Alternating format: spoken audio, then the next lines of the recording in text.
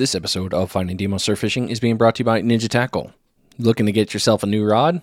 Oh man, Ninja Tackle's got you hooked up. They got the brand new 7-foot 3-piece travel rod. 2 different tips. It's actually 4 pieces, but it's got 2 different tips for different types of fishing. It's really a smart build, really compact, does great. I mean, you can get all the regular to the 7-foot 1-piece. Love that rod. You guys hear me talk about it, the go-to rod. Or if you need any of the Ninja Dagger series, all the way out to size 12. Great rods, great prices. Seriously, good product. If you're a tackle shop and you're looking to get your hands on these, reach out to Ninja Tackle. They are looking to go into tackle shops. So reach out to Matt at ninjatackleva.com and you'll be able to get all that information. Thanks again, Ninja Tackle. Appreciate everything you do.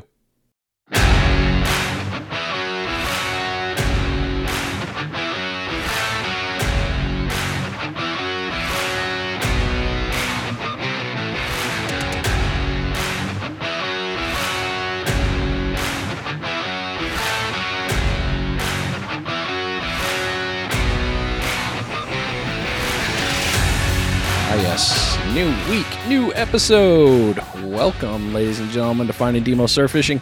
We've got a great show lined up for you today. I have been following this individual for quite a while through my fishing adventures. When I first started getting into this, Blake Hunter was one of the guys I talked to. He's like, oh, you got to check out Dusty Hayes. Like, okay, well, I'll start tracking him on social media. And sure enough, lots of good knowledge. And then I got to go see him at a seminar down there at 30A. Learned a bunch, lots of good stuff. So Dusty has been dropping lots of knowledge online throughout his entire life that he's been on social media. And then we're really going to go into his whole story here in a little bit.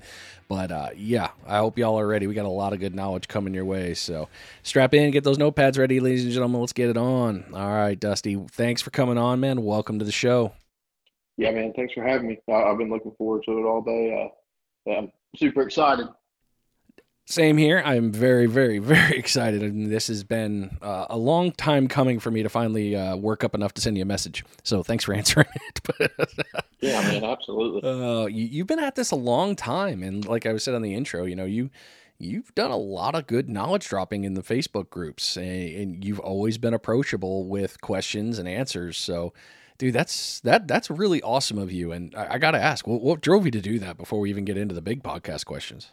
Man, and I'm sure I'll hit this again, but I just like people catching fish, and everybody has their different way of doing that, whether it's a podcast or a YouTube or a seminar or talking to somebody in a tackle shop. But, you know, just sharing knowledge and not that my knowledge is better than anybody else, but when you have, just personal experience and a personal opinion, there's no one way to do anything.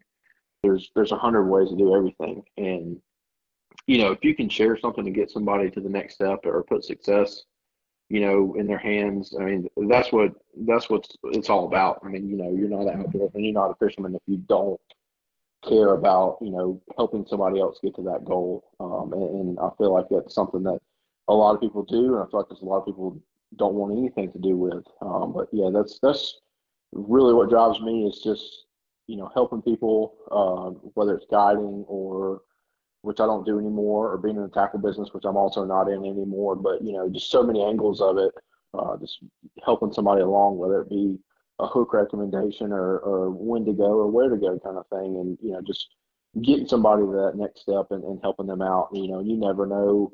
It may be somebody that could probably figure it out on their own and didn't really need that help, or it might be somebody that you could have just changed their life. Now you got them into whether it be surf fishing or anything, you got them into that for the rest of their life. And, that's a passion that they're going to create. So, with being, you got to be somebody that's willing to share and help somebody. You don't have to spill every secret in the book, but, just kind of give somebody that next step to move on with their career, life and passion and such. And it's just kind of one of those things you got to do. Oh, most definitely. And I think it's great. You hit some great points there too of, we should all be sharing our knowledge to try to help somebody. And you never know, you could change their whole outlook in life on fishing. So great advice just starting off. So let's rewind the clock, man. Let's bring it way back. Let's start at the normal, the opening of every show. So tell us your story and what got you into fishing. Yeah. So I've been, I've been fishing for as long as I can remember, and I think just like most people, I grew up kind of the first fish you catch is with a bobber and a worm, and catching bluegill and catfish and bass in a pond, and you progress from there. I grew up in Georgia when I was little, and then moved to Virginia for a year, and then by 10 years old, I'm living in Orange Beach, Alabama, and well, actually Gulf Shores first, and I was really lucky. I mean, spend the time on the beach. I mean, at a young age. I mean, before I could drive, and lived at a condo on the beach. And so I would skip school. I would tell my mom, "Hey, I'm going to school." I'd throw my backpack in the stairwell, grab my surf rods, and off to the beach I went. And that was a good little run until the principal called and asked, like, "Hey, your son hadn't been at school in 2 weeks." Um, so it just all that stuff, man. I mean, that's what I wanted to do. I like to hunt, but I didn't have any family members that hunted. And I really didn't have any that fished, and so I kind of something I really did on my own. And I'm not going to say I'm self-taught because nobody is, but I figured a lot of stuff out on my own. And then you run into figures along the way that really help you out and get you where you need to be. And whether it be a captain at a marina or some guy you met at the store or a buddy of yours, and you know, man, there's countless people I can name off, but I remember, being a teenager, some of the first guys I talked to about pompano was a guy named Joey that worked at Mo Fishing in Orange Beach. And uh, Joey did a lot of bill fishing and stuff. And I went into another tackle store. I'm not going to say who and where and when, but they had like, "Oh man, pompano aren't biting right now." And I was like, "Okay." And this was like the first week of March. And I go into another tackle store, and this guy Joey, he's like, "Man, you need a pompano rig, and you need, some shrimp." And this was, a long time ago, and went out there and caught my first pompano, and I was like, "Okay, well, this is awesome," and it grew from there. And then, I start bothering people like Chris Veche at Sam's, and I feel like I mirrored Chris for a long time. He worked at Top Gun Tackle in Orange Beach, and then moved to Sam's, and I worked at Top Gun, and then it swapped hands to Lost Bay, and then I'll move to Sam's after that. And Chris taught me a ton from when I was in high school. I bought so much stuff from him, and he gave me so much information, and he still does.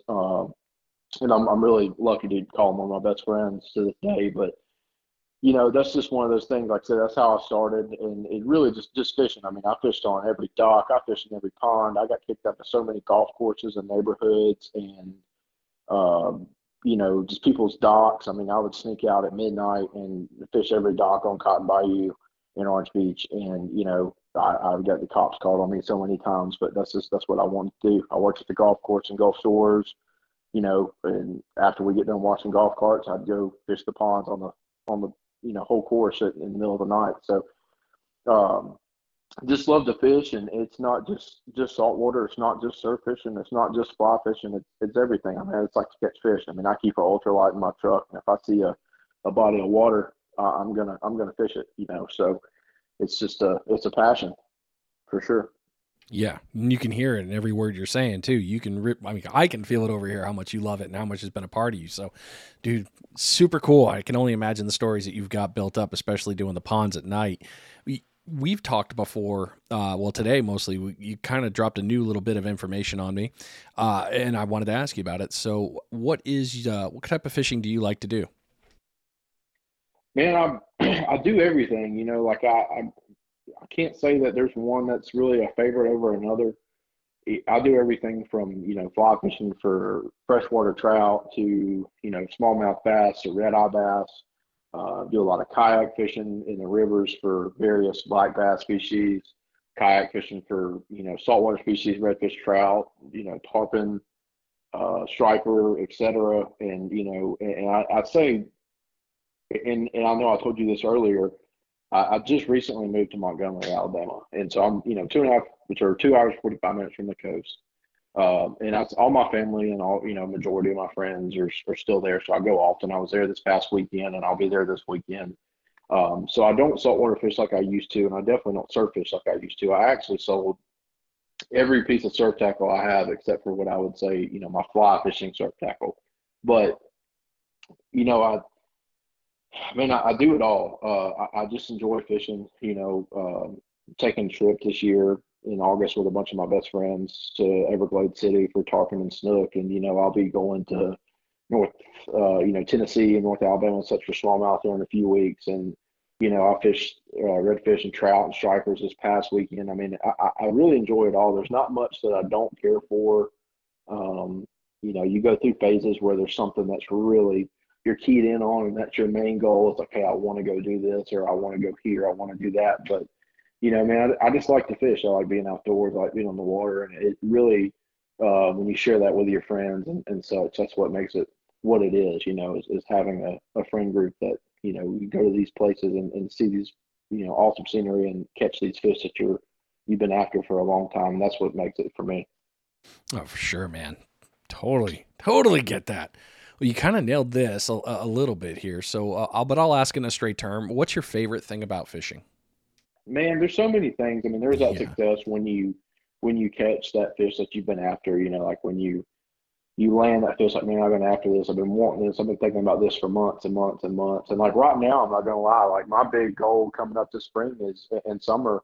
When I do go to the beach, I want to spend more time on the beach with the fly rod. And it's so if I catch pompano and such on the fly rod, that's a goal that I've caught a God knows how many pompano in my life, but like to do it on the fly and use something that I've tied, that's a check on the list for me. It's like, man, it'll hype me up. I would say that, and then also, man, I'm a tackle junkie. I'm a gear junkie, and so like I enjoy collecting and hoarding. Whether it's conventional tackle, rods, reels, flies, twitch baits, hard baits, old bass, bass fishing crankbaits, and you name it. Just stuff from a long time ago to new stuff that just came out.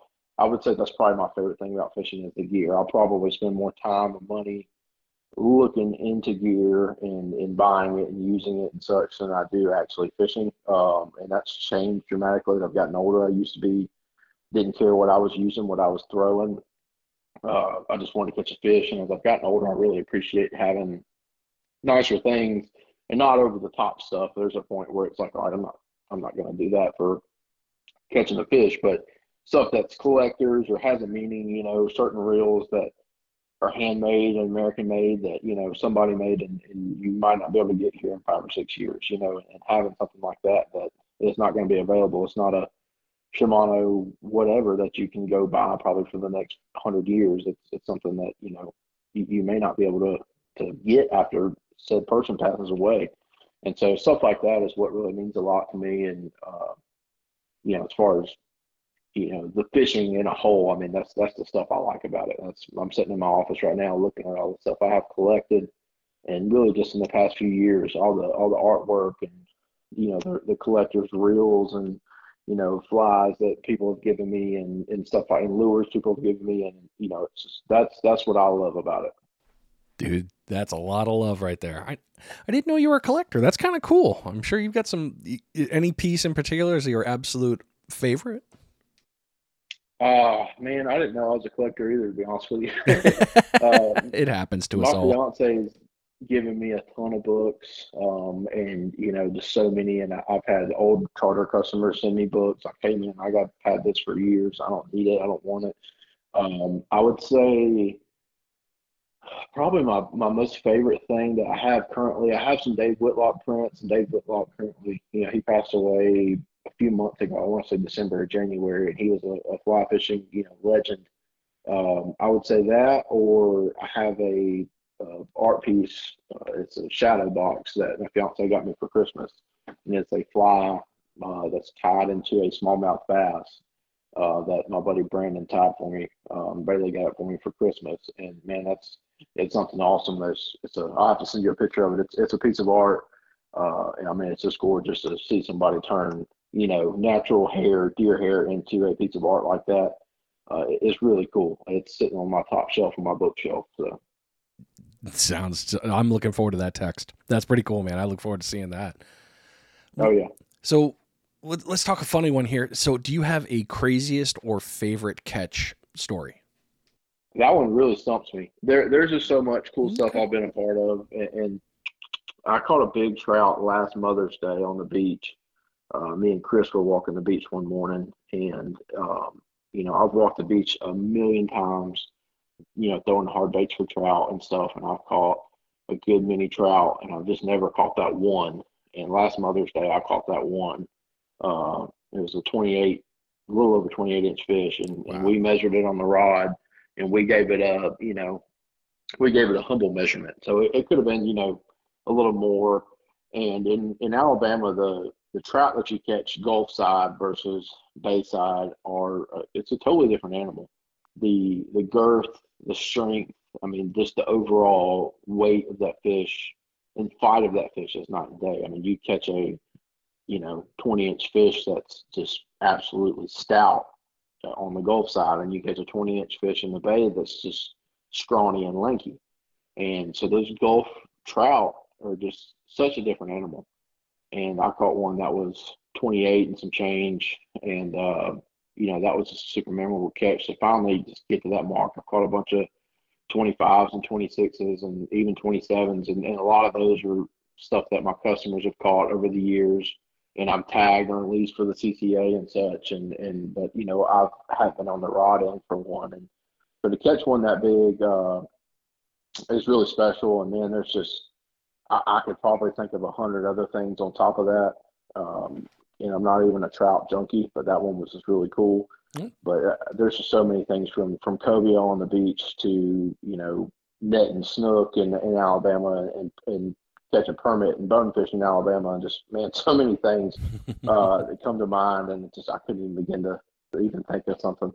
Okay. That still, I mean, you're right. There is a weird difference between the bays and just trout in general are very interesting little creatures, and delicious and wonderful and beautiful, but very interesting. Well, so let me ask you this then. Is there a fish that is on your bucket list to catch? As far as this absolute extreme craziness, I would like to go to Hervey Bay in Australia and fly fish for black marlin. That would be, it's not that far out of reach. It just takes a lot of planning and a little bit of money to do so. But I think in a more realistic sense, I would like this year, anyways. My goal is to catch some snook. I've handled snook. I've seen snook caught. I've netted snook. I've never actually caught one myself. So that's on the goal for this year, or the biggest goal for this year. I'd like to do possibly some muskie fishing, and I think, like I said, for now that's probably my biggest, up next. And then I would like to get a big tarpon on the fly. Caught plenty of juveniles, but I want to get a sure enough big one on the fly. So I think that's probably my next bucket list at the moment. And then that. And if I had to add to that, which I would say honestly would probably be close to the top, would be going up north, Wisconsin, Michigan, somewhere in the Midwest, and fly fishing with, there's a bunch of good guys up there, Tim Landor and Schultz and those guys, and fishing for big smallmouth on the fly, catching a 20-incher. I think that would probably be something that would be, top of the list for me, would be a 20-inch smallmouth on the fly. I have a feeling you're going to do that. So Yeah. I don't think I think it's just going to be a matter of when, not if. So that's going to be a fun post to see. It's definitely something, especially like I said, going up north to smallmouth fish. It's like you said, it's not an if, it's a when. It's something I was going to try to plan a couple of times this year. I just a lot of things going on. I got to go to a bunch of weddings, and I also have my own this year, and already got a few travel places I'm going, and a honeymoon to Hawaii, and all that stuff. So I got a lot of trips I got to make this year. So that's probably going to be a 2024 trip for sure. Well, the honeymoon in Hawaii doesn't sound horrible. So that'll be nice, man. Congratulations again on getting engaged, and I didn't realize the wedding was this close. So hope it's it will be. I don't even have to hope. It'll be a great day, and just it'll blow your mind how fast it goes by. I think that's the craziest part. Yep. I'm about to actually, March actually. Yeah, we're about to be in March. I'm about to celebrate our 14th anniversary, and we were just talking about like, wait, what year is this? Wait, how long have we been married? How long have we been together? It's like, there's no way it's been that fast. It's just, man, it's just a blink of an eye. It's hard to believe how quick it goes. Well, you've already answered the other ones there, so I'm going to move you into the fishing tips, tricks, and knowledge piece here. But before we do that, we're going to have to knock out our bait check for the episode.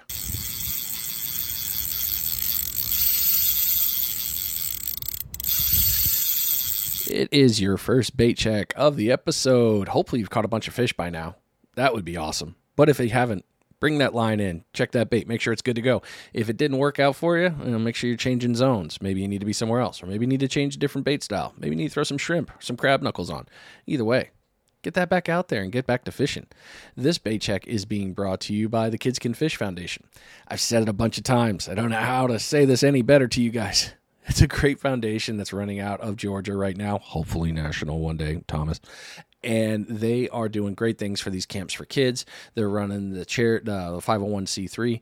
Lots of great things that they're doing for these kids in the community. They're trying to help them, get out there, get out and fish. We all know how difficult that can be nowadays. So head on over to kidscanfish.net. Take a look at all the cool things that they're doing. The sign up for the St. Simon Island running of the Red Bulls tournament will be opening soon. So if it's something you're interested, keep your eyes peeled for that.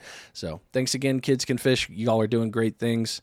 Like you always say, more tackle boxes, less X boxes. So you've been doing this so long with fishing.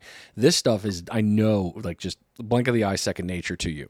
So one of the ones that I always ask everyone is, how do you personally plan your fishing trips? Going to assume we're talking about surf fishing trips. Yeah. Let's stick with the surf for this one. So, I could get you on the freshwater, but I haven't started the freshwater podcast because I still can't catch a freshwater fish. Yeah, well, and I figured that's what you meant. I just, you say fishing trips, man, I just think of so many things. I'm like, So, to be honest with you, my biggest piece of advice I always give so many people was, you're not going to catch them on the couch. You got to go. You're not going to catch them at home. If you're not going fishing, you're not going to catch fish. And there's days where you go do that and you go fishing and you're like, well, I didn't catch a damn thing. Well, there's also those days where you go and you went and you weren't planning on going and you absolutely mashed them. Oh, yeah. The tide can be right. The moon can be right. The wind can be right. The bite can be right. And you go over there and you're not catching them. And, the guy next to you is, or you go out there and nobody's catching them. You don't know why. It should be game on, but you have to go to figure those things out. You can't rely on who's catching them on Facebook. You got to realize that these guys posting videos on YouTube, sometimes they hold those videos for 6-8 months before they post that. Or it might be 2 weeks. It might be 4 days. It might be 2 days. But, you got to go to catch fish. I feel like coming up now these days, so many people are so held back on, when do I go?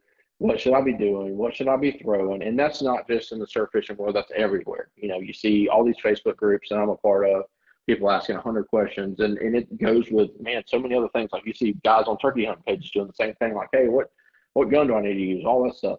And I know that's irrelevant, but sometimes you got to step out on your own and just go. And, you can take advice and, you can go ask these people like, hey, what do I need to do? Or where should I be going and all that stuff. And there's nothing wrong with that. But, there's a point in time where you got to go fishing. You take your stuff out and you figure stuff out. And the best thing I can tell somebody, if you want to start planning stuff, pay attention to when you go and when you catch fish and when you don't. You're like, all right. And it could be as simple as the day of the week, a day of the month not the day of the week, but a day of the month to the day of the year. Like I can tell you multiple dates throughout the year that are just highlighted in my head that are just absolutely killer surf fishing dates. And it doesn't matter if it's raining and thunderstorming or if it's bluebird skies and flat palm, the pompano bite is unreal. And it's just because to me, those fish are on a timer, and they have it in their head. They know when they're going where, and obviously that changes everywhere where you're going, whether you're in Panama City or Gulf Shores, Fort Morgan, whatever. But if you don't go, you're not going to know. Now that's easier said than done for most people. Plenty of people got jobs. You may live an hour from the beach. You may live 3 hours from the beach. But to me, I'd say most people that go surf fishing. And when I say most, I mean, obviously you got the people that you would consider locals that go often. That person is going to go enough to kind of figure things out. But if you're coming in town, say, spring break, once in the summer, and then fall break, say 3 times a year for 3-4 days or a week, whatever you do, the question shouldn't be, hey, when should I go fishing? It should be, all right, if your family allows you and you can get away from your family, I know that sounds terrible, but if you find time to go fishing in that week that you're there, or most people go sit on the beach all week anyways, you need to be fishing because, some of the best bites you'll get on pompano are midday. If that tide is coming in, it can be 1 o'clock in the afternoon and the bite's just absolutely killer. And you'll go out there the next day and it's absolutely terrible. So all I'm getting at is, I plan stuff, make sure I got all the gear I want. Sometimes I feel like the more I get my gear ready and tackle ready and all that stuff, or the more I let myself down. It seems like the times you just go and grab stuff and get out there is when you really do the best. But to me, in the big picture, is you just got to go. There's so many times I'm so guilty of talking myself out of it. Like, oh man, I'm not going to go. I don't feel like it. And, I see people just catching the crap out of them. And then I had no reason not to go. I should have gone. I wanted to go, but I didn't. And then there's other times where you go and it's just not great. But if you don't go, you don't know. It's just that simple to me. I mean, you got to go fishing to catch fish. What about for spot selection? What do you do to choose a spot? Man, over the years, I kind of noticed where I caught what fish and what time of year. So, I look for various things as far as sandbar setups and stuff, and proximity to deep water, and proximity to structure, whether it be the jetties at the pass or the pass itself, or reefs just offshore, or deeper water just behind those sandbars, or a fishing pier, things like that. And that's also like a very loaded question. If you're talking about speckled trout and redfish and flounder on artificial lures, you're looking for a little bit different thing than you would be pompano fishing. The biggest thing to me is finding an area that you have depth between you and that first sandbar. The beaches, in say Gulf Shores are completely different from the beaches in Destin and so on. That stuff completely changes. But, those fish will come into shallow water. They're not opposed to it, but you got to find those areas where the structure changes, and by structure you mean sandbars and such. But those current swirls and rip tides and all that, that's what's going to wash that bait. And those fish, I feel like a lot of people get really obsessed with, and like I said, this completely depends on your area. But a lot of people get really obsessed with trying to see how far you can get a bait out. I've caught 10 times more fish than I could ever imagine within 15 feet of the bank than I ever have chunking something a mile out. So it really just, man, I can't think of any specific thing because you can catch a fish on any stretch of beach. I mean, there's fish on all of it. Some places are completely better than others, but there's fish on all of it. And the biggest thing is learning how to read it, look for that deeper water and fish it thoroughly. So you have a trough that runs, east to west. It's 100 yards wide, and the current's running east to west. Well, those fish sometimes will be stacked up on the east side, on the, up current side. Sometimes they're on the down current side, where all that bait's being washed to. And then also sometimes like when you have a trough like that, so you have like a horseshoe bend sandbar, and you got a deep pocket in front of you. Well, you got to look at where those fish are trying to come in at. So if there's a little deep cut in that sandbar that allows access to that fish to come into that deep pocket, then that's where those fish are going to be coming in and out. Those fish will be in all throughout that whole little area, that deep area. But if you just figure out their little highway where they're coming in and out of, then you can really narrow down on where you need to be casting and your depth and your distance and all that. So I guess really the best way to answer that is it depends on your beach. It depends on, your structure. It depends on, the time of year.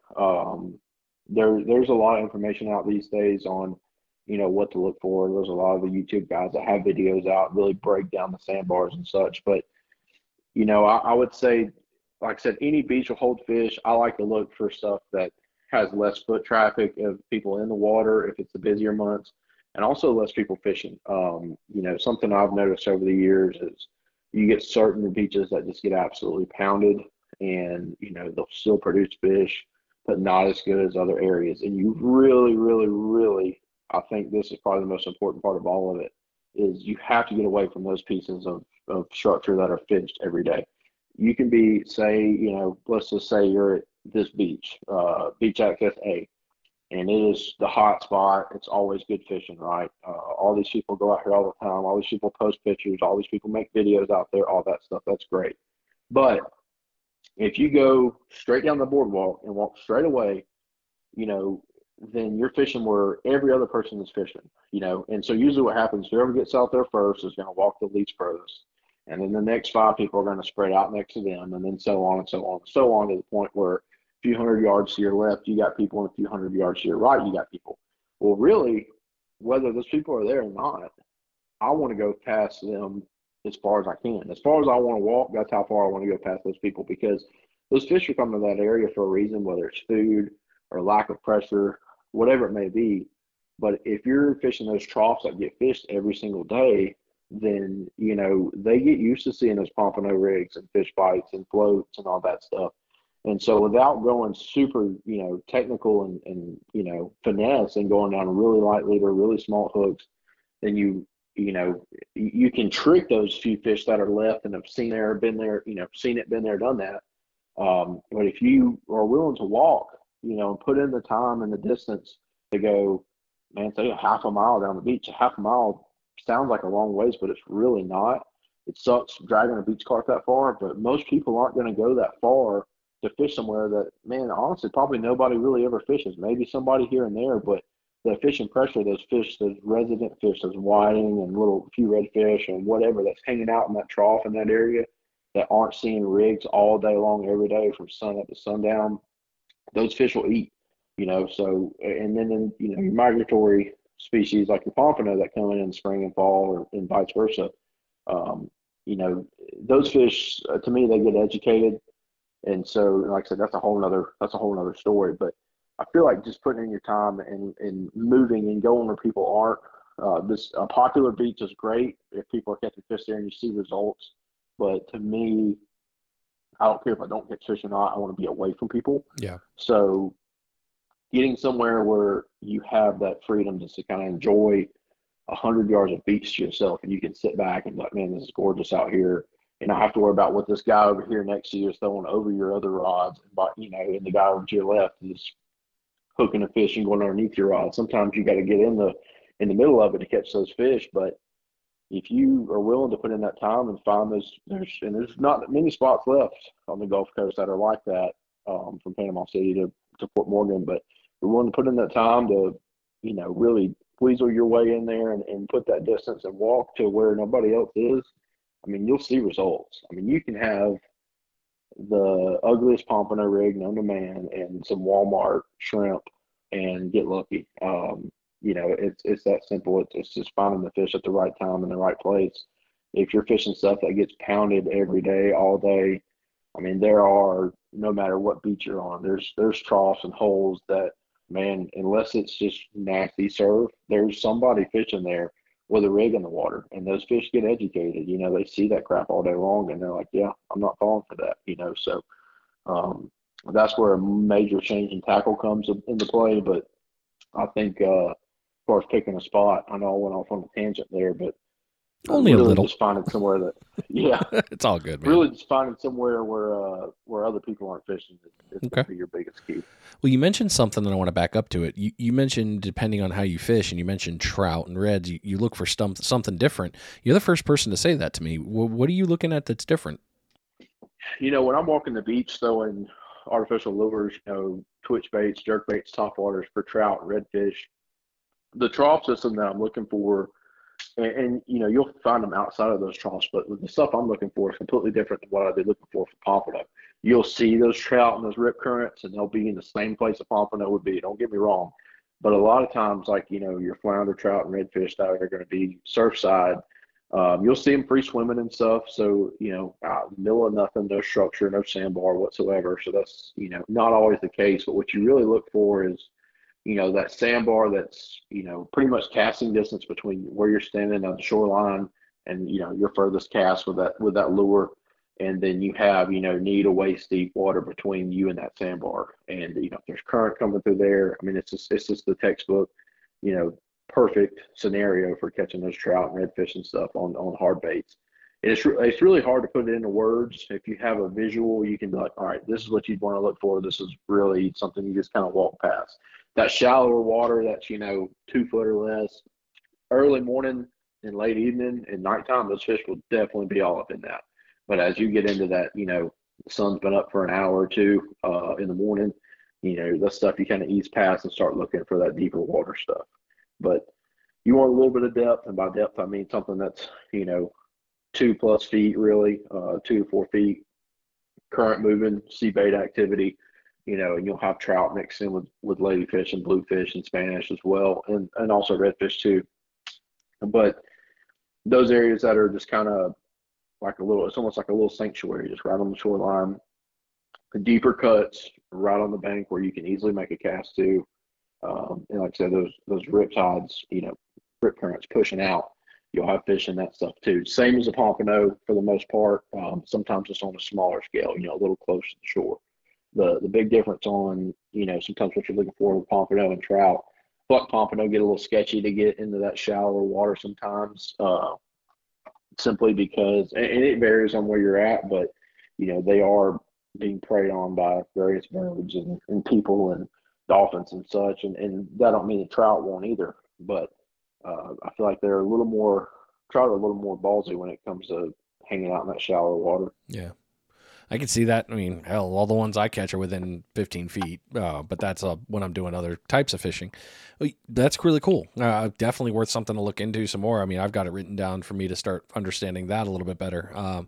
We don't really get trout here, unfortunately, in the Navarre area. I will say that. I wish we did at the beach. That'd be wonderful. I'd be so happy, but I have to go into the back bay, or I got to go inshore a little bit there for that. You already kind of jumped ahead and answered some great questions when it came to how to setting up the gear. So I really only have one question about the setting of gear, because you just crushed it there. And that's going to be, what type of rigs do you use when you're doing, lure, fishing like that? Now, I know you mentioned that you're throwing metal in that one. We can answer that one too if you want. But yeah, let's talk about what kind of rigs you use. I would say, man, I've always tied my own rigs. I mean, before, I don't want to sound like an old timer and say this and say like back in my day, but like, let's just say 10 years ago, Salty and Frisky Friends and all these people, like they didn't exist in the surf fishing world. And, you had like Sea Striker rigs, and you had Eagle Claw, Pompano rig, and probably a few others that I could think of. And, working at tackle shops, we sold hand tied rigs, Carolina rigs to red snapper rigs to king mackerel rigs for the pier, trolling rigs and trolling lures for billfish to, all that. And so we had to tie on pompano rigs because, you would sell a ton of Eagle Claw rigs and Sea Striker rigs, but you only order so many.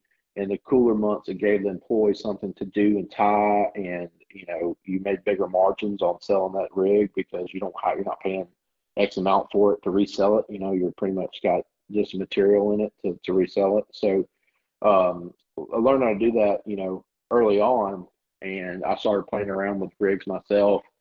And now it's no secret now, but I found a website. It was walleyesupply.com. I mean, this was like probably 10 years ago. Had all kinds of every color float you could think of for walleye fishing. The pill floats, and man, I'd get pink and I'd get purple and I'd get black and polka dot and all that stuff, and tie my own rigs. And I like a double rig.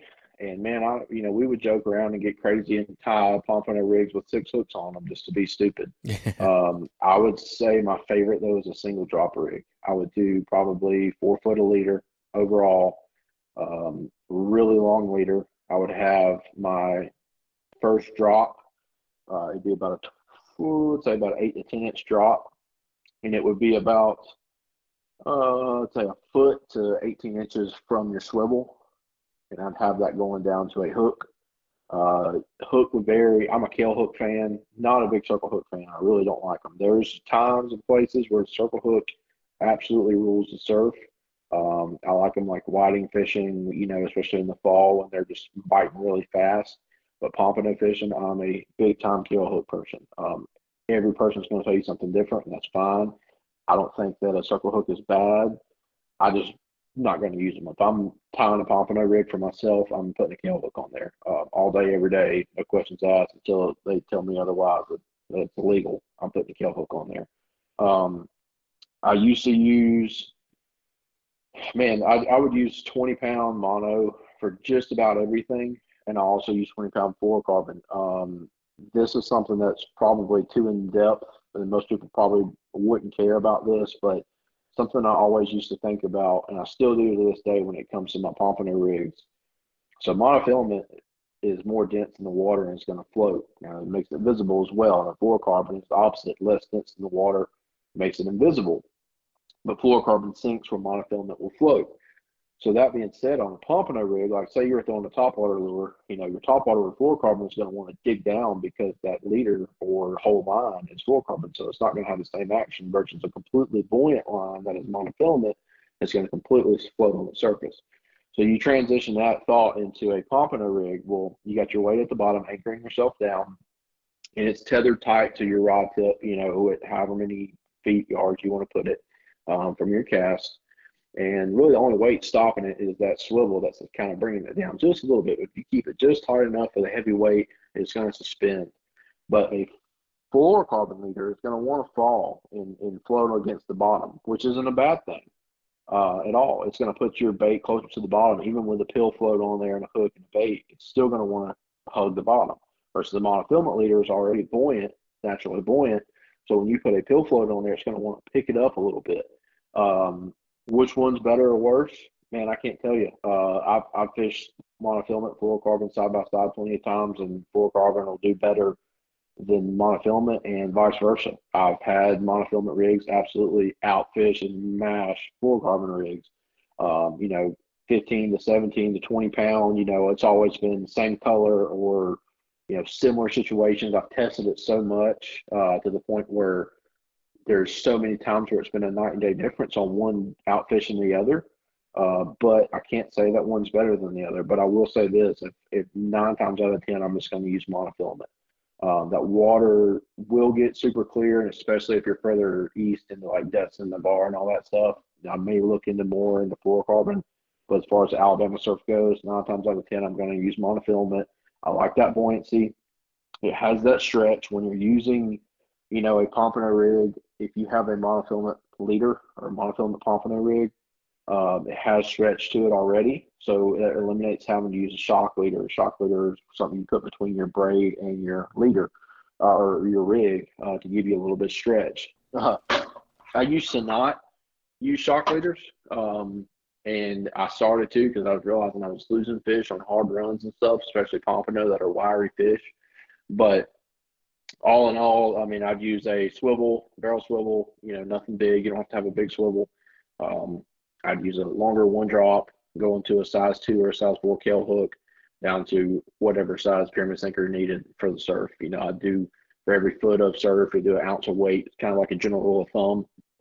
Obviously, if you have a east or west wind, the current may be stronger than the waves are big. So I would say a 2 ounce is probably my overall favorite for distance and doing what you need to do. 2 and 3 is what I use the most. And then, for whiting fishing and such, fishing up close, I would do a similar thing, but I would mirror it and go down to a, sometimes 10 to 12 pound monofilament and 15 at the most, a little bit smaller hook and, small piece of shrimp or fish bites and fish up close, but, use a 1 ounce at max. But I'd say a one drop, single drop dropper rig is kind of my all time favorite. Just does everything. I've caught so many species on it from, catfish and such all the way to pompano and redfish and juvenile cobia and permit and, you name it. So Yeah. I think that's the most versatile and such for just everything surf wise. You're not the first one to tell me that, so I believe in it. And, hell, you dropped a couple of monster bombs right there of knowledge, so I'm already like, I've got notes already on that monofluoro Kale. I am a big fan of Kales. It just came about by accident, but I like them. I like the distance. And then with circles. Sorry, I didn't mean to cut you off. Go ahead. No, you're good. I was done. I was just going to say the Owner Inshore Slam Kale hook. I wish they made it a size 4, but the smallest they make it's a size 2. That was my all-time favorite hook. It still is when it comes to surf rigs because it's thin wire, it's super sharp, it doesn't rust out on you, and they don't really bend. They will at a point. I've bent a couple on like some really big fish, just couldn't stop. And especially like when you get, the cow nose rays early spring when they start running the beach Oh and you yeah. start snagging them all the time. But as far as your pumping and all that, no issues out of them. They're super, super, super sharp. The Eagle Claws are obviously way cheaper, but they rust out. So you use that rig all day long until you get all the toothy fish moving in the surf. Man, you can use the same surf rig for months sometimes. And so with having a hook that doesn't rust, this goes so far with that.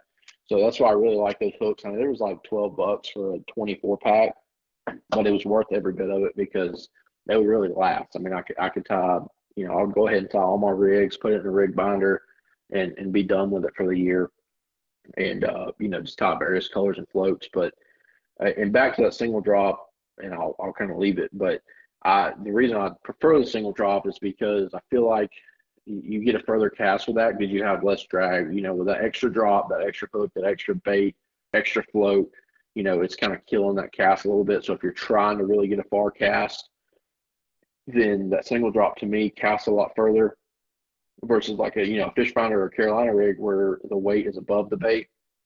It's wanting to twirl around and such. It's not as aerodynamic as a dropper rig is. And also too, like if you're looking at fishing up close, even for whiting, I'd use a single drop over a double drop because 9 times out of 10, you're going to catch one fish at a time. Occasionally you'll catch doubles. But I don't want to waste as much time or as much bait. The only time I really fish doubles if I'm doing like bait on one or, a sand fleet on one, shrimp on the other, trying to figure out what's doing better. Sometimes, a bottom hook's going to do better than a top hook. You can do the same bait on each, but if you catch 10 fish, 9 of them are on the bottom hook. So that's telling you that they're focusing more on the bottom versus, a little higher off the bottom. And also too, like I said, you can eliminate your bait process, whether it be colors. You can use uh, man, I would go through so many different variations of rigs and colors and baits and write it all down in a book. And I actually threw the book away. I probably should have kept it. I just thought I wouldn't need it anymore. But, I would do 4 rods, same trough. I would do, pink on top, chartreuse on bottom, shrimp on all hooks. And I would do this color on bottom and, vice versa. And, kind of take a general consensus. And it's, it varies so much that to the point where I just stopped caring about it because you never know. It changes every day. One day the purple float will do good, and then the next day it's a pink one. And it don't matter if it's top or bottom. Some days it don't matter what color it is as long as it's closer to the bottom. Some days it don't matter what color it is as long as it's higher off the bottom. So, I would use the double drops to kind of key in what information I wanted and try to figure out, all right, what are they want to be higher up or lower down. But once you kind of got on a hot bite and it was going, then I would use those singles because you're not wasting as much bait. If you do hook 2 big fish, a lot of times those fish would want to pull against each other and break off. And then other times too, like if you're in the presence of heavy catfish and ladyfish and stuff like that, you're burning up twice as much bait, and you're wasting a lot more tackle when you're having to go through 2 hooks and such. So it's kind of of 100 reasons why you should or shouldn't use it, but that's just kind of what I concluded too. Is the single drop was always my favorite. There's really nothing even to debate on it. Everything you nailed was a great point right there. So we've got that one crushed. Let's knock out a quick bait check, and then actually that's going to matter because we're going to run into the next important question about that here in just a moment.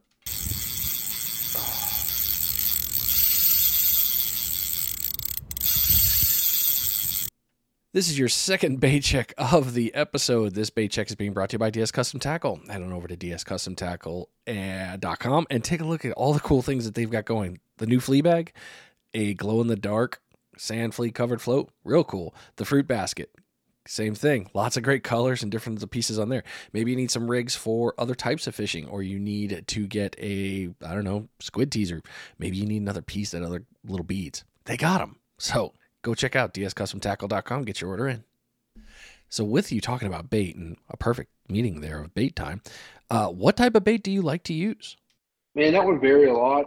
I know the guys like East in, Pensacola to Navarre and such really rely hardcore on sand fleas.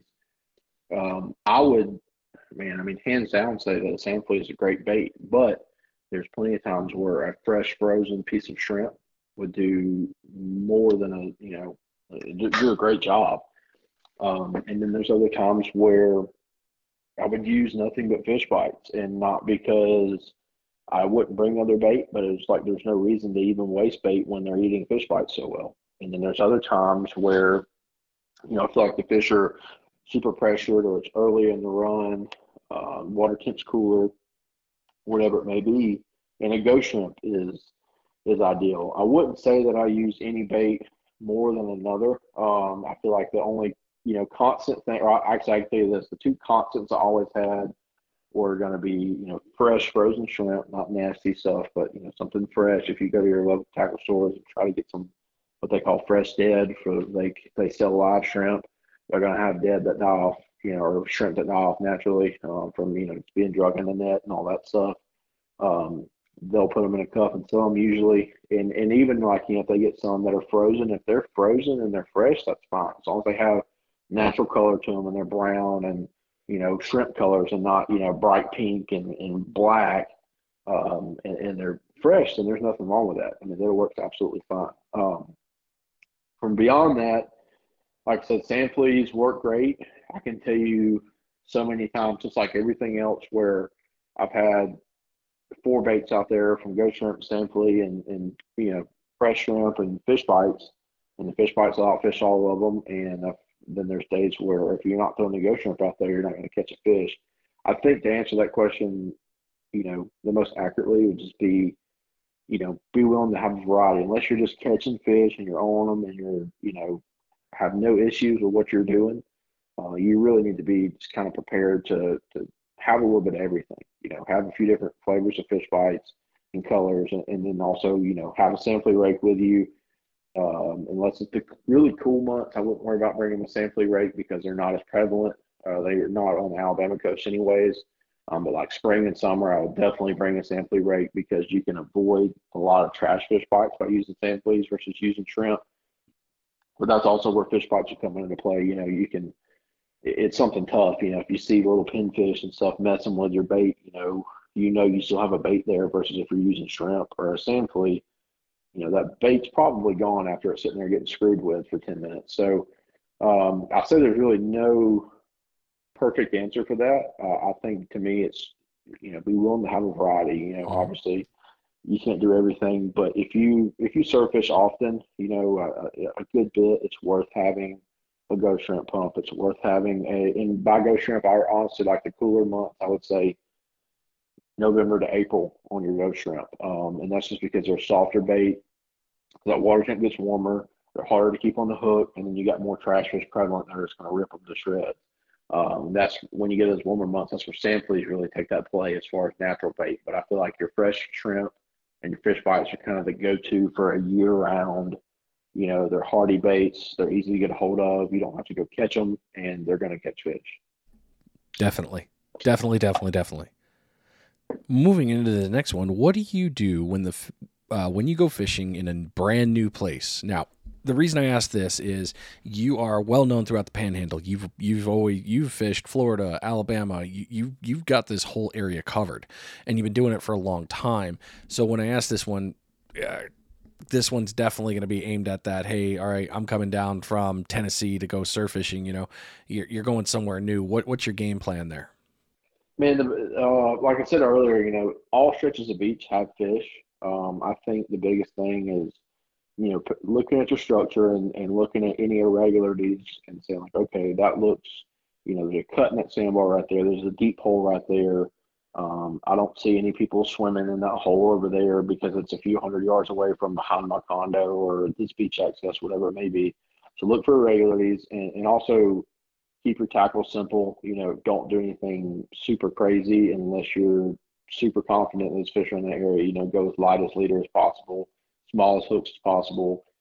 Keep your bait fresh, and really just spread your baits out from as far as you can cast to as close as you can cast. And if you got 3 or 4 rods and you can do that, you'll narrow down. If you're not catching fish, well then, man, honestly, depending on the time of year, if it's in time where, let's say April, where the bite should be great, and you're not catching fish, you either need to move spots or you need to change something dramatically with your tackle.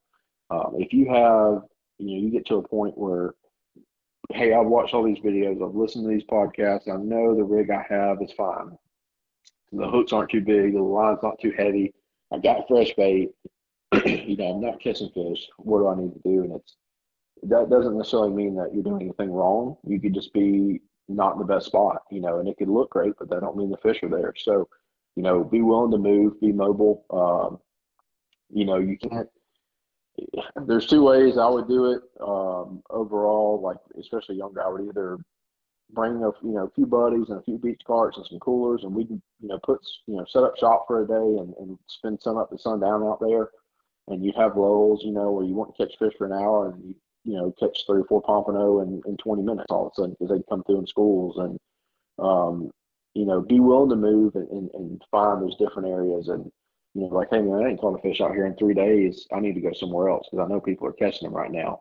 If you're going from area to area and you're not catching fish, then there's something you need to change, whether it's either finding natural bait, catching it, or buying a different bait, or trying different rigs. Look at where you're casting, but really just keep things honest and keep things where you can change them. Don't throw your bait the same distance on all 4 rods or all 3 rods or all 2 rods every single cast.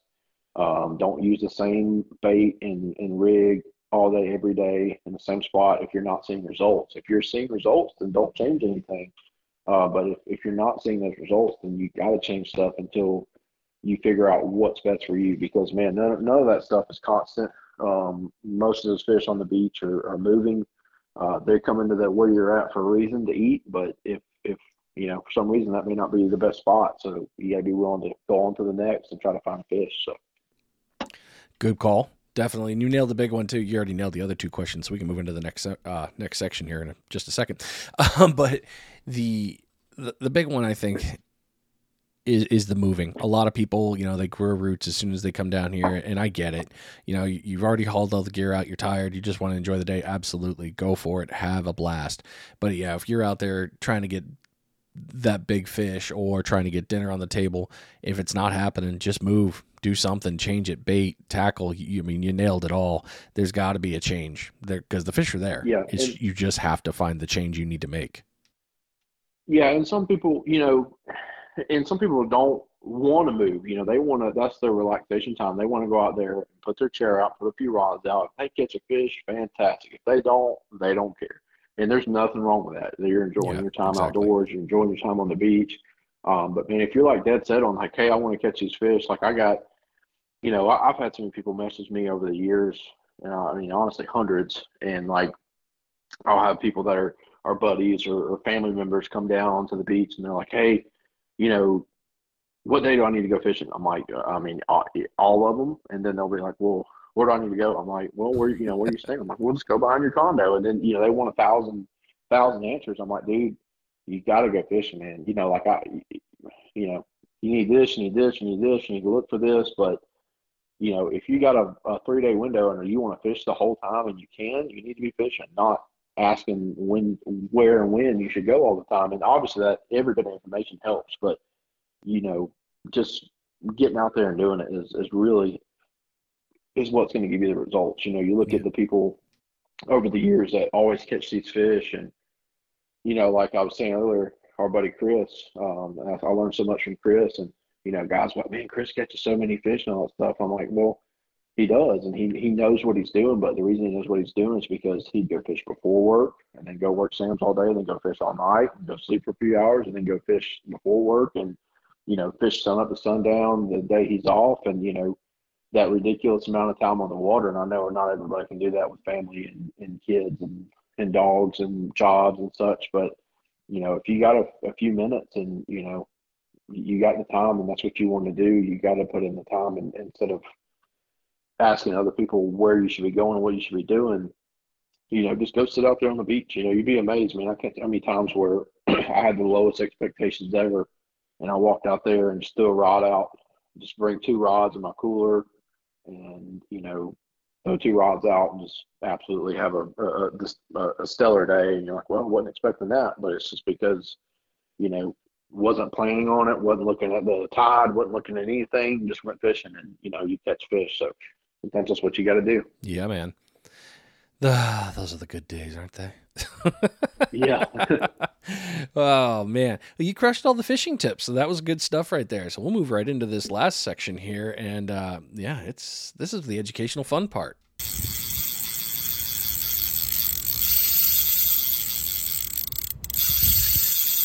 It is your third bait check of the episode. Hopefully you've caught a bunch of fish. Like seriously, if you're listening to this at the beach, hopefully you've changed something if you haven't caught fish. I mean, Dusty gave it to you. He gave you the combo. Change the bait, change the rental, change it all. Change spots, do something different. But hopefully you've got a bunch and you're going to be heading home soon and life will be good. This bait check is being brought to you by The Sinker Guy. Head on over to thesinkerguy.com and take a look at everything that Chip's got going on in the Sinker Guy garage. The Mortician rig, he's got it. Maybe you need the Bruno rig, because we don't talk about Bruno. Good rig. And of course, sinkers. He's got it in his name. He's the Sinker Guy. Get your order in there and you're going to be all good. Lots of other great things for terminal tackle and tools on the website. So again, thesinkerguy.com. Get your order in, quick shipping, and awesome customer service. So how I finally got to meet you face to face was a seminar. And you told me there, like, yeah, I've done these a couple times. And a lot of people are like, dude, Dusty's always got really good stuff at these, and you did. Absolutely. Lots of good stuff I learned. What got you into doing seminars? I I worked at Top Gun Tackle in high school. I started at Mo Fishing, and they merged with Top Gun Tackle, and man, it went on and on and on, changing ownerships and such. So that's a whole other story. But you know, in the wintertime, we had you know snowbirds, and obviously you know the wintertime's a slow time. And, you know, 10 plus years ago, you know, before our area, Gulf Shores Orange Beach, got super, super busy like it is now, I mean, you would sit there in a tackle store all day long and twiddle your thumbs. And you'd have an old guy from Wisconsin come in and he'd want to buy two fiddler crabs because, you know, he didn't want a whole dozen. He just wanted enough to go fishing for 10 minutes. And so we were trying to drum up some ways to really, you know, draw people in there. And so we started doing various seminars, inshore and surf fishing and all that stuff. And then, you know, I kind of realized, and it's kind of crazy. So that's kind of how the whole fish bites thing came about in our area. And I'm not going to say by no means I was the reason, but there was a few packs of fish bites that were in there, and they were in a clear plastic Ziploc bag with a sticker that said fish bites. And it was like a red fish logo, and it said fish bites across it. And these guys would come in and ask what it was. And my boss at the time was like, man, get that crap out of here. I'm tired of looking at it. Nobody's ever going to buy it. Just give it away to these, you know, some of these snowbirds. So I did. Well, they come back in asking for more. And I told my boss, I was like, hey, we sold that fish bites. You know, or I said, I gave that fish bites away and these guys are wanting more. And he said, well, we're not ordering more. Well, then, you know, those guys were begging, and I had a couple more guys come in and say, hey, you know, I heard someone's been down the beach was using the so-called fish bites catching fish. And finally, I talked him into letting me order like 6 bags from our distributor. I sold those 6 bags that week. And nobody else, I mean, Walmart, none of the other tackle stores around town carried them. We were the only people that had them. Like, I mean, as far as I know, in our area, period. I don't know about like, you know, Pensacola and East, but as far as Alabama coast, nobody over there had them. And so, you know, it kind of, you know, more and more people, you know, a lot of the snowbirds surf fish and sheepshead fish. I mean, that's really what they did. You know, over the years, more guys bring their boats down and such. But, you know, we had a lot of guys that come down and they would want to, you know, learn more about surf fishing. And I guided surf fishing, you know, even in high school, I would walk across the street before I could drive and have my beach cart out behind the shop and take people surf fishing after work at 5 o'clock, you know, during starting the spring break time of year. And so to drum up some more business in the store, I told my boss, I was like, man, let's have a seminar, you know, and just, you know, we'll get a couple packs of Cokes next door at Winn-Dixie. I was back when Rouse's in Orange Beach was Winn-Dixie. I said, we'll get a couple packs of Cokes and some cookies and, you know, put some chairs up here. We rented some chairs from actually one of the ladies that worked there, Miss Jeannie. Her brother had a bunch of chairs.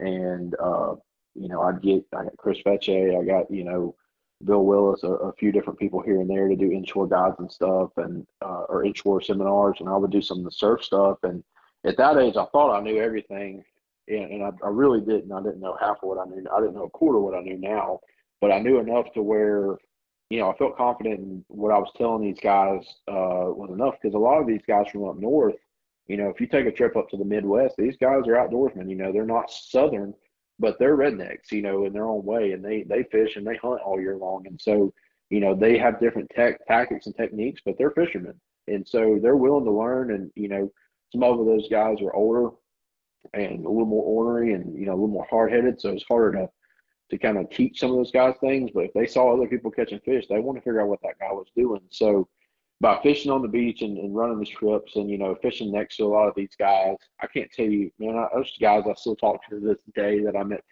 over 10 years ago, that were fishing next to me on the beach, and, never went on and got a trip with me, didn't buy a lot of tackle from me, but they just, they'd walk up and talk and see what I was doing, and then they would mirror that. And, not that what I was doing was better, but what they were doing just wasn't necessarily ideal. And so, guys started getting more into the surf rigs and more into the surf rods. And we went from selling a few surf rods to a bunch of surf rods, and having these little seminars at Top Gun and stuff. We'd have a couple of winter, we do like a Christmas one and, a February one before the spring really kicked off. And then we started doing some series up at Floribama. And then, it kind of went crazy from there. And we did various ones. And the biggest one I was a part of was with Chris Becce, and Matt Isabel was there. That was right when he was getting started with everything. And then David Thornton was there. David Thornton. And David's like, they call the Pure Pounder, very knowledgeable guy about, just weather and tides and fish and stuff like that. And man, we had did a sign up for that and ended up with, I think there was like almost 300 people there.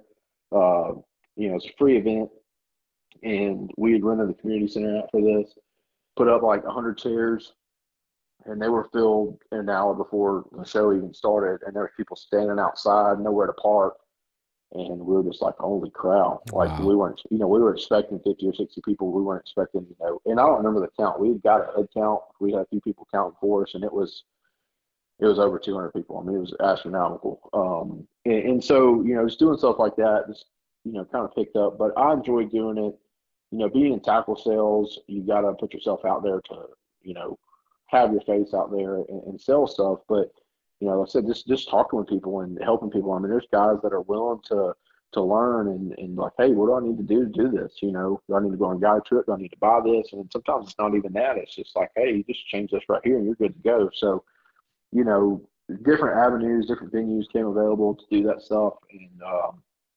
And I did it, and I jumped on it. And, the tackle stores I worked at always supported us and helped us in, doing those things and helping people out and getting people on fish. And, that's like the Pomp Stomp came about, and the whole surf fishing craze came about.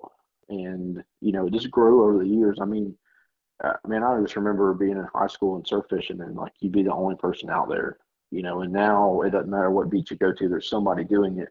And whether they started from, a few years back to watching some of these YouTube guys, that's what got them into it. It's just so big now because of all that stuff. And so it's cool to see for sure. Like I said, all these people learn from different people, and, there's no, I guess that's my favorite thing about surf fishing is there's no one or only way to do it. Like the stuff that Blake Hunter does and Destin and such is completely different than what I would do in Orange Beach Gulf Shores. But Blake's a great surf fisherman, you know what I mean? So it's just learning stuff from different guys along the years and just helping people catch fish. I mean, that's what got me into teaching these seminars and all that. And when you're younger, you think like, man, I know all kinds of stuff. And as you get older, you realize that you really didn't. If I could go around and reteach all the ones I did when I was, 17, 18, 19 years old, I would probably slap myself in the face for some of the stuff I said. But, this is part of growing up, and you kind of humble yourself a little more. But, still good information, but not half of what I knew now. So yeah. I shouldn't have sent you the questions before the podcast because you're like nailing them all throughout when you're talking. It's like, yep, you got that one. Yep, you got that one. I don't need to ask that. Yeah, you got that one. I Almost like to regret talk, sending. man. I love to talk. Oh, dude, it's all good. I am very thankful for it, and as you can see, I haven't stopped you, and I have no intention of it because you're flowing with great information and knowledge, and it's. I get some people that are like, oh, well, hold on, I can't digest it.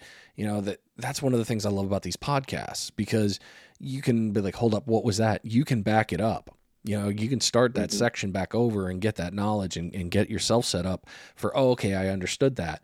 But when you're at a seminar and you're pounding through things so much, you've only got so much time and so much you can do. And like you said with that event, you planned on 100 and you got 300. Well, that became 300 questions. So Oh yeah. there's a lot of pieces there. But yeah, you nailed the entire thing on seminars. So well played, sir. We'll just go right into the final questions here. One of the biggest ones that I want to back it up is you were talking about fly fishing in the surf, and that's something that Hmm. you're going to be pushing heavier on and going that route. What made you want to start doing that? You know, I started fly fishing, in high school, and I say started fly fishing. I really just dabbled in it. I bought a fly rod from Bass Pro and kind of played around with it, and it was just something different. Like I'd surf fish, I deck canned offshore, and inshore fish and wade fish and kayak fish, and did all this different stuff, and it's just something different. And I quickly got frustrated with it. And I was like, screw this. I don't know who would want to torture themselves like this. And I can't think of the amount of people that would come into the store and ask about fly fishing around. Like, hey, is anybody fly fishing around here? I'm like, not if they're smart. I mean, why would they waste their time doing that? And, you know, just one of those things you say when you're a, punk teenager.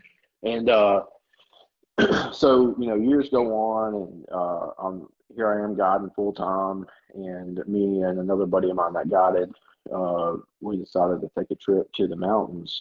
Him and his buddy and his dad were going to North Carolina trout fishing for a couple weeks, and we're at this September, just wrapped up the busy season.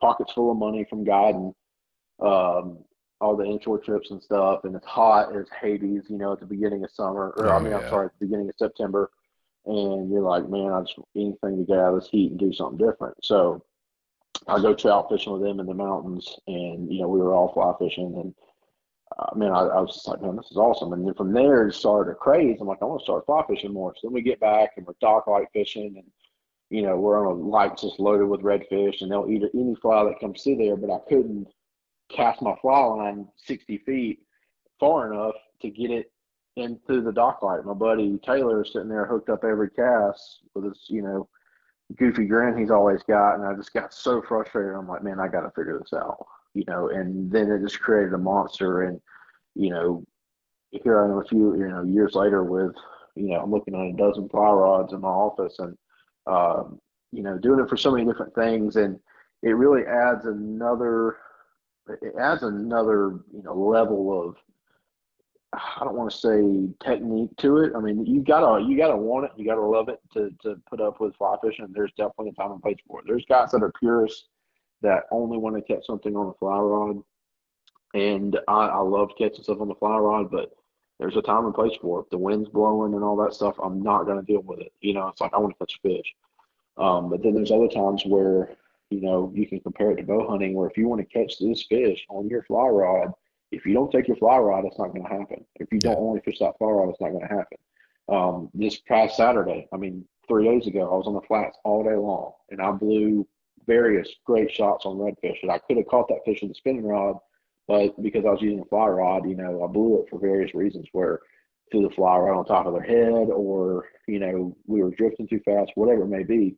And so it adds the next level of, kind of difficulty to it. And like I said, back to bow hunting, if you want to kill a deer with a bow and you take your rifle every time, you're not going to shoot that deer with your bow. Same thing with a fly rod to me. And so it just added a different level of kind of, you know, difficultness to it, and you know just a whole other love for it, and then you get into fly tying, and that's really what kind of pushes you over the edge on falling in love with it because you take something that you tied, and especially if you use something that has, a deer hair that you from a deer you harvested, and a duck you harvested, and a squirrel you harvested, and you make something out of it. You kill it and you harvest that stuff, and you use every bit of that animal, put it on a hook, and then you're catching redfish and trout and largemouth bass on it. It kind of completes the full circle for you, and you learn to appreciate things a little more. So that's kind of where I'm at in my fishing journey right now. Is I love to catch fish. Like I said, I keep a spinning rod in my truck for wherever I go, but I also got a fly rod too, and it's kind of pushed things to the next level. And uh, when I was there, I didn't utilize the time I had on the beach fly fishing. I've caught plenty of fish off the beach on a fly rod, but I didn't spend as much time as I should have on the beach with a fly rod, or could have, I should put it that way. And so that's really my next goal as I, go back to the coast on my weekend trips and such, is spending time walking the beach with my fly set up, and trying to catch fish. And the thing is, throwing a jig and twitch bait all the time. You're like, man, I want to catch trout, or I want to catch pompano, and that's great. But when you're fly fishing, I mean, honestly, any bite other than a hard-head catfish is appreciated. If it's a ladyfish, it's like, man, this is a blast. So it kind of lets you step back and really appreciate every bite you get. I mean, if you get a day where you're walking the beach and throwing a fly rod and catching ladyfish and bluefish, and the occasional pompano and occasional whiting and jacks and such. I mean, every other cast. I mean, man, that's an absolute blast. So, you kind of step back and really appreciate stuff, and it's super fun. And there's some things with the surf that, just being honest with you, fly fishing like in mountain streams to lakes to rivers to, on the flats, I would say surf fishing, I won't say it's the hardest, but it can be probably the most frustrating because there's a few little big pieces of gear you have to have that really make you successful off the beach. And without those, I don't want to say you're wasting your time, but it makes it very difficult. And to me, one being a stripping basket. If you have a stripping basket, just strip your fly line into your waistline. Keeps it from getting wrapped up around your feet, getting washed around with a surf line. Um, and it's just so much more of a pleasant experience. And then second behind that would be an intermediate fly line. So a full intermediate fly line, you have a floating line that completely stays on the top. Then you have what they call intermediate, which is kind of like a neutral buoyant. It doesn't float, but it doesn't necessarily sink. It just kind of does what it does. And you have sinking lines that, have a weighted tip on them and such, and they actually sink at a rate. If you do that mid-range to intermediate, it allows you to kind of fish that line straight through the surf without getting on top of the waves and getting bounced around. You get a lot more control over your fly line. And so to me, those two things right there are something that would, I can't tell you how many times I walked the beach with a fly rod, when I was younger, and be like, man, this is the stupidest thing anybody could ever do, ever. And then once you kind of figure out those few little things that, help you, and those few little gear things, I mean, it's crazy the difference it makes and the success you can have. Dude, you blew my mind. I've only started getting some information on fly fishing in the surf, and that's mostly because of Larry Grossman in our area. He's really crushing it, doing great things. He's a lifelong fly fisherman, and just a lot of great knowledge and doing fun stuff over here. But yeah, mid-range, a weighted line, wow. That's a lot to process. So you've got a whole you got a whole adventure with that in itself. And thank you for giving us just a view of what kind of game you got to play to get into that, man. Seriously, really thank you for that. Really good piece of knowledge. Yeah, absolutely. And there's, man, if in my opinion, like if you're in the Panhandle area, two people know some really good fly tires for, fly fishing flies, as far as surf fishing use. Like Nick Lehos is over in the Destin area. I think that's how you say his last name. And he's got, some famous sand flea patterns, but also, as far as experience goes, Chris Vetche has been doing it for a long time. Tons of trout and redfish and pompano off the beach, as well as Sam Sumlin. And Sam is, a designer and such, a photographer, videographer, super talented, but also owns Space Coast Flies, and I think he's part owner.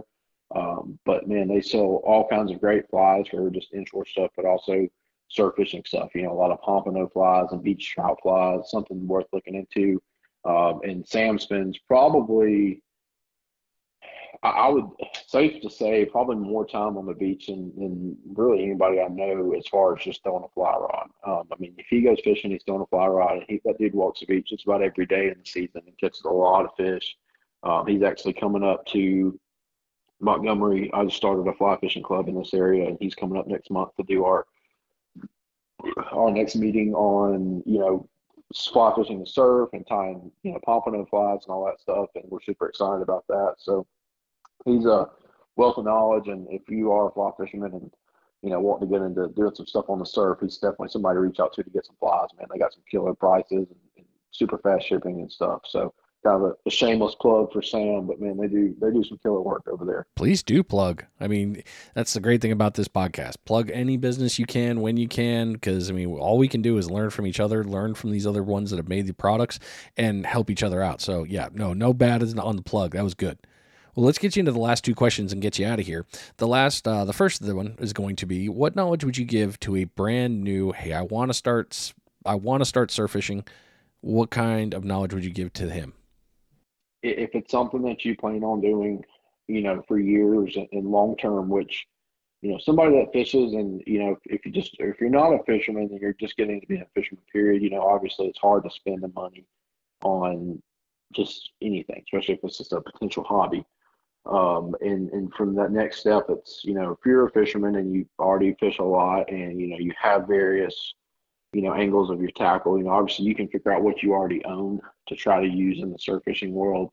But what I'm getting at is really don't cheat yourself on buying junk for surf fishing simply because you don't know if you're going to like it. It's something, if you go on vacation, say you go on vacation, there's people that go to the beach on vacation 5, 6 times a year. And, it doesn't sound like a lot, but if you go for 3 or 4 days, 5, 6 times a year, you're looking at 20 something trips to the beach.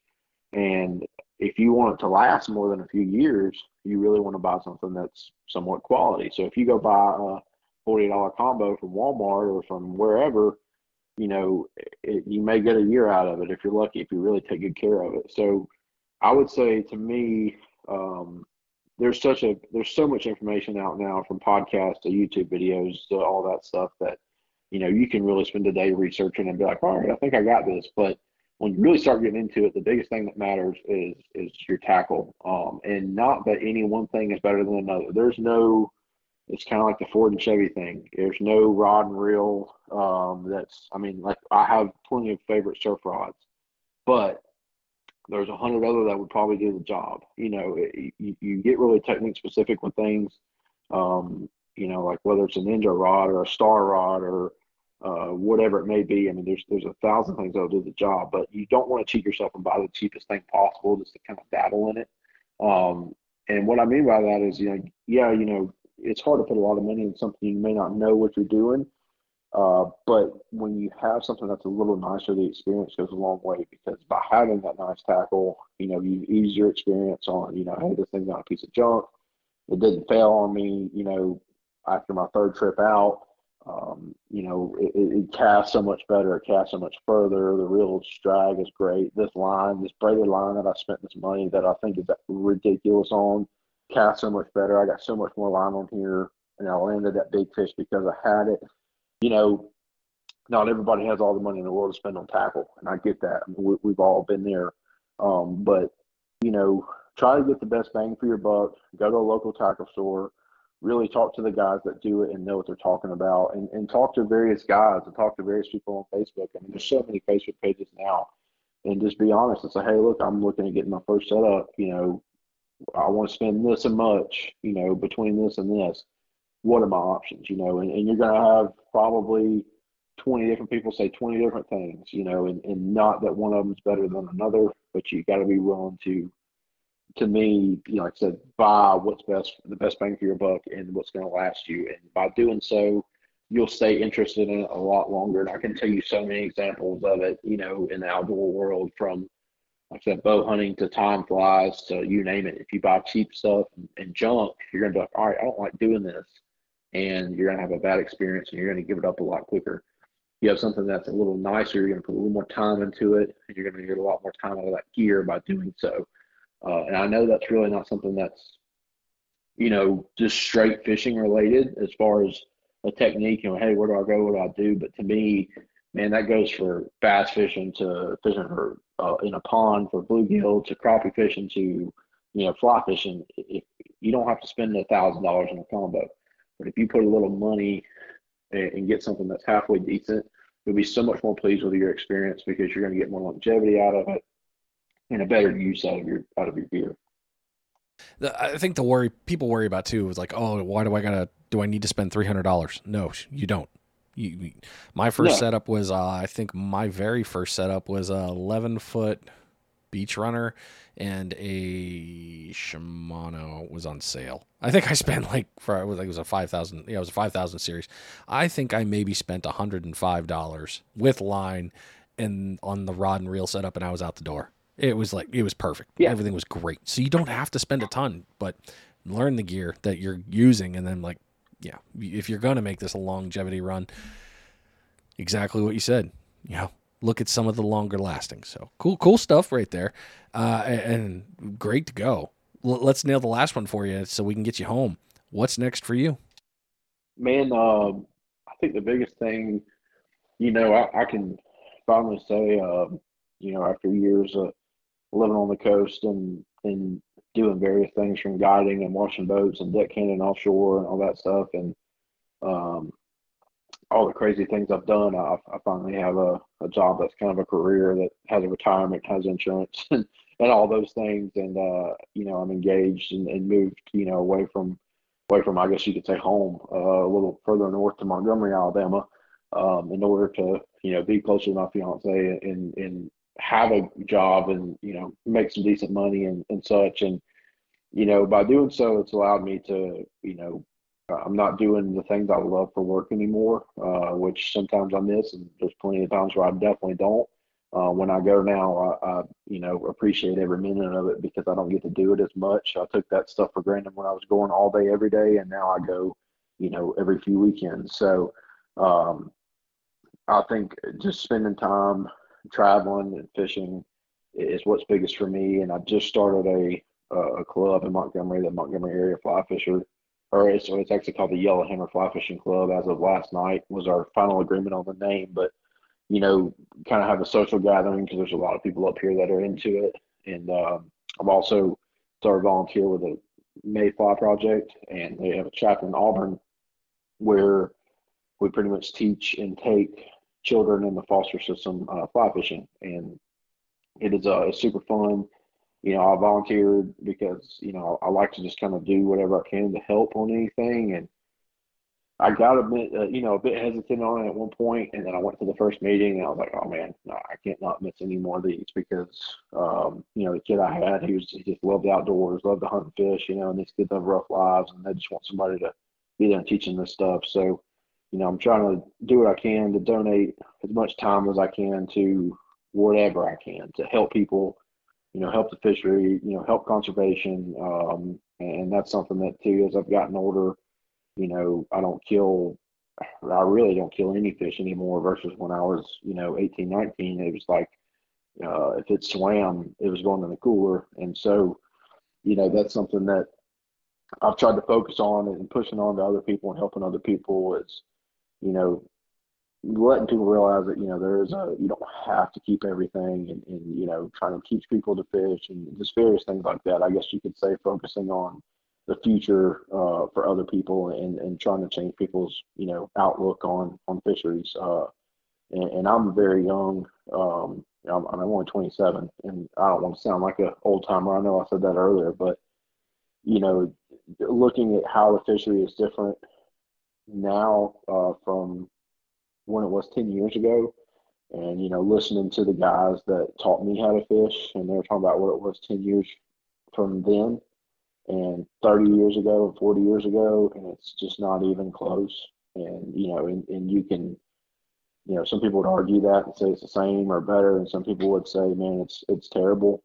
But I feel like a general consensus. I mean, I listen to so many podcasts, from fly fishing to freshwater fishing to saltwater to the Alabama Saltwater Fishing Report, you name it. And, people butter up things, but when you listen to a lot of these guys like fishing legends, like I listen to the Millhouse podcast a lot with Andy Mill, and you get a lot of these guys like Flip Hallett and the guys that were in the Keys and stuff years ago, and you listen to, it's almost depressing sometimes because they talk about how great the fishing was 30, 40 years ago or 50 years ago, and how it's just not even the same, and it's still good to some people that I didn't know it any better, but not to what it was. So kind of the same with me is, I'm young.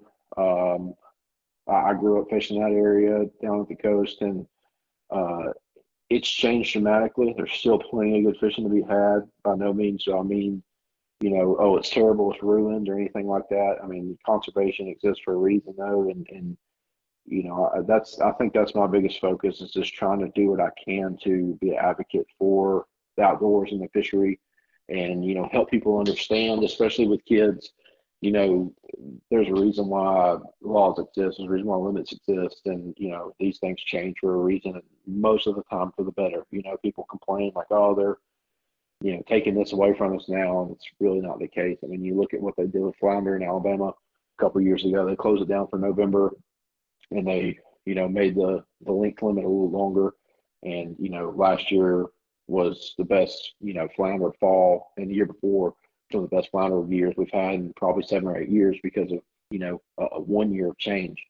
So that's the stuff I look at constantly is what we as a whole can do as a fishing society and a fishing community can get together and change and get everybody on the same page. Like, hey, if we all did this and we all thought this way, man, there's no telling what the fishery could be like. But unfortunately, a lot of people are on the same page. So I'd say that's what's on my agenda as far as the fishing world, is doing what I can to teach people and help whatever I can do, and I mean anything like that, to just do my part to help the fishery. Good on you, man. Real good on you, and I know you're going to be successful at that. Well, Dusty, thank you so much. You've given a ton of knowledge tonight, and I appreciate all the time that you did. This is going to be a great episode. I'm very excited to be able to air this out. I know people are going to learn from it, and seriously, I hope for nothing but the best things for you, man, up north with the new club and everything you're doing. I look forward to seeing it on social and following you there, and just, again, thank you so much for coming on the show, brother. Appreciate it. I really appreciate it, man. Thank you. Yes, sir. All right, ladies and gentlemen, I hope this episode was helpful for you, because it was a ton of knowledge, and I have got a page full of notes. So lots of cool things in here. I hope you got something out of it too. If this show helped you, by all means, send us a message. Don't forget to share it out. Help somebody else learn how to fish. That's what we can do. We can only help each other get better at this, and that is one of the biggest missions of this podcast. Is I want you to have as much knowledge as you possibly can from the locals, from the people in that area, from the industry professionals, the people that are making the rigs, the gear, the things that are here. I want you to be able to hear about it this way without having to wonder. So I appreciate you coming on this journey. I appreciate your time, and it's just awesome. I'll see you next week. You've been listening to Finding Demo Surf Fishing. I'm out of here. All right, man. Part 1 done.